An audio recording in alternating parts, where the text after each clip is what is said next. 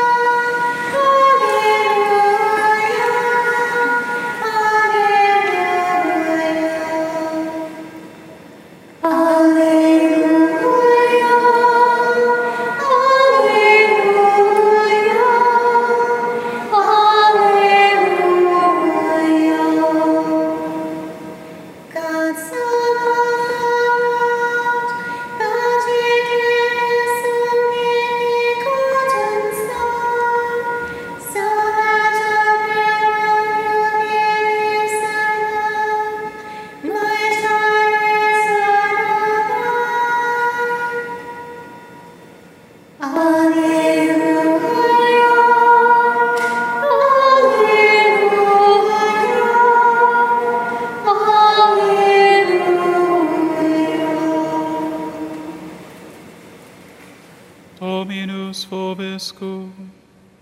Et cum spiritu tuo. Lectio Sancti Evangelii secut cum. Gloria tibi, Domine. When Jesus had finished all his words to the people, he entered Capernaum.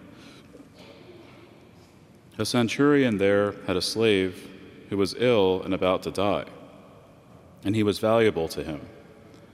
When he heard about Jesus, he sent elders of the Jews to him, asking him to come and save the life of his slave. They approached Jesus and strongly urged him to come, saying, "He deserves to have you do this for him, for he loves our nation, and he built the synagogue for us." And Jesus went with them. But when he was only a short distance from the house, the centurion sent friends to tell him, "Lord, do not trouble yourself, for I am not worthy to have you enter under my roof. Therefore I did not consider myself worthy to come to you. But say the word, and let my servant be healed. For I too am a person subject to authority, with soldiers subject to me. And I say to one, 'Go,' and he goes, and to another, 'Come here,' and he comes. And to my slave, 'Do this,' and he does it." When Jesus heard this, he was amazed at him, and turning, said to the crowd following him, "I tell you, not even in Israel have I found such faith." When the messengers returned to the house, they found the slave in good health. Verbum Domini.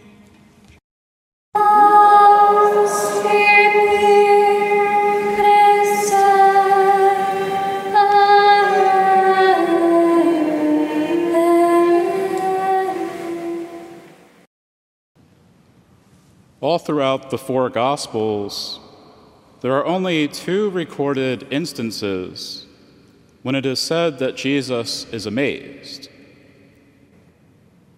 I would imagine that it's not so easy to amaze our Lord about anything. And the first time is when Jesus comes to his hometown of Nazareth and teaches in the synagogue. He is amazed by their lack of faith, and so he only performs a few healings there. The second time is found in today's reading. Jesus is amazed by the faith of a centurion, a pagan, a man who is not a child of Israel. Hence the contrast between the faithlessness of the people of Nazareth and the faithfulness of this Roman officer is striking. The Israelites should have been the most prepared for the coming of the Messiah into the world. They were God's chosen people, with whom the Lord established a covenant. They received the law of Moses, the law of God through Moses, witnessed God's wonders as he led them out of Egypt, through the desert and into the Promised Land. They were beneficiaries of God's covenantal promises, and they were the first to hear God's promise of a new and everlasting covenant.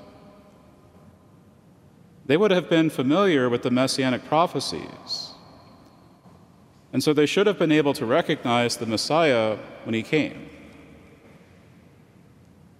The Israelites were given every conceivable grace and blessing from God, and yet the faith of many in Israel is found lacking at the coming of Jesus Christ. In contrast, Jesus finds more faith in a Gentile than he does in all of Israel, a Gentile who did not have all of these benefits that Israel enjoyed. The faith of the centurion is a sign of the new dispensation of grace that comes with the new covenant and with the establishment of the church. The children of Abraham, our father in faith, will no longer consider to be merely those who are his natural descendants. Rather, all of those who have faith in Christ are counted as children of Abraham. Hence, by faith, the centurion is more of a child of Abraham than any of the physical descendants of Abraham in Israel. What exactly did Jesus find so impressive about the faith of this centurion? Well, first, the centurion displayed a humble deference and respect for Jesus and his divine identity. The centurion senses his unworthiness to have the divine Messiah enter his home. He knows that Jesus does not have to travel all the way to his home to heal his servant. The Lord simply needs to say the word, to issue a word of command. And second, the centurion has a simple understanding of the power and authority of Jesus. He's perhaps heard of Jesus' healings and miracles already. And whereas the people in Jesus' hometown were incapable of recognizing his authority to heal and to cast out demons, the centurion immediately recognizes the authority of Jesus.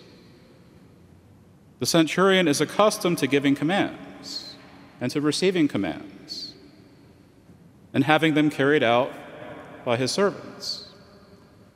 He knows that Jesus likewise has authority, an authority to heal. And when Jesus speaks the word, his word accomplishes the purpose for which he sent it. So it seems that our Lord is amazed when he finds a lack of faith where faith is supposed to be strong. And he is also amazed when he finds faith in unexpected places.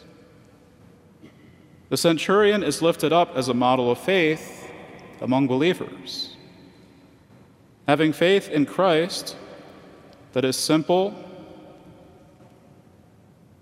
and the centurion does not complicate it in any way. His faith was pure, humble, and simple. And the Church recalls the centurion's faith every day at Mass as we appropriate his words to ourselves before receiving Holy Communion. The Church is telling us, adopt the centurion's disposition towards Jesus, towards Holy Communion, the Blessed Sacrament. We are called to have this simple, humble faith, knowing that the Lord has the power and authority to save and to sanctify us, and that he is bringing his work of salvation to completion in all of those who love him, who love their neighbor, and keep his commandments.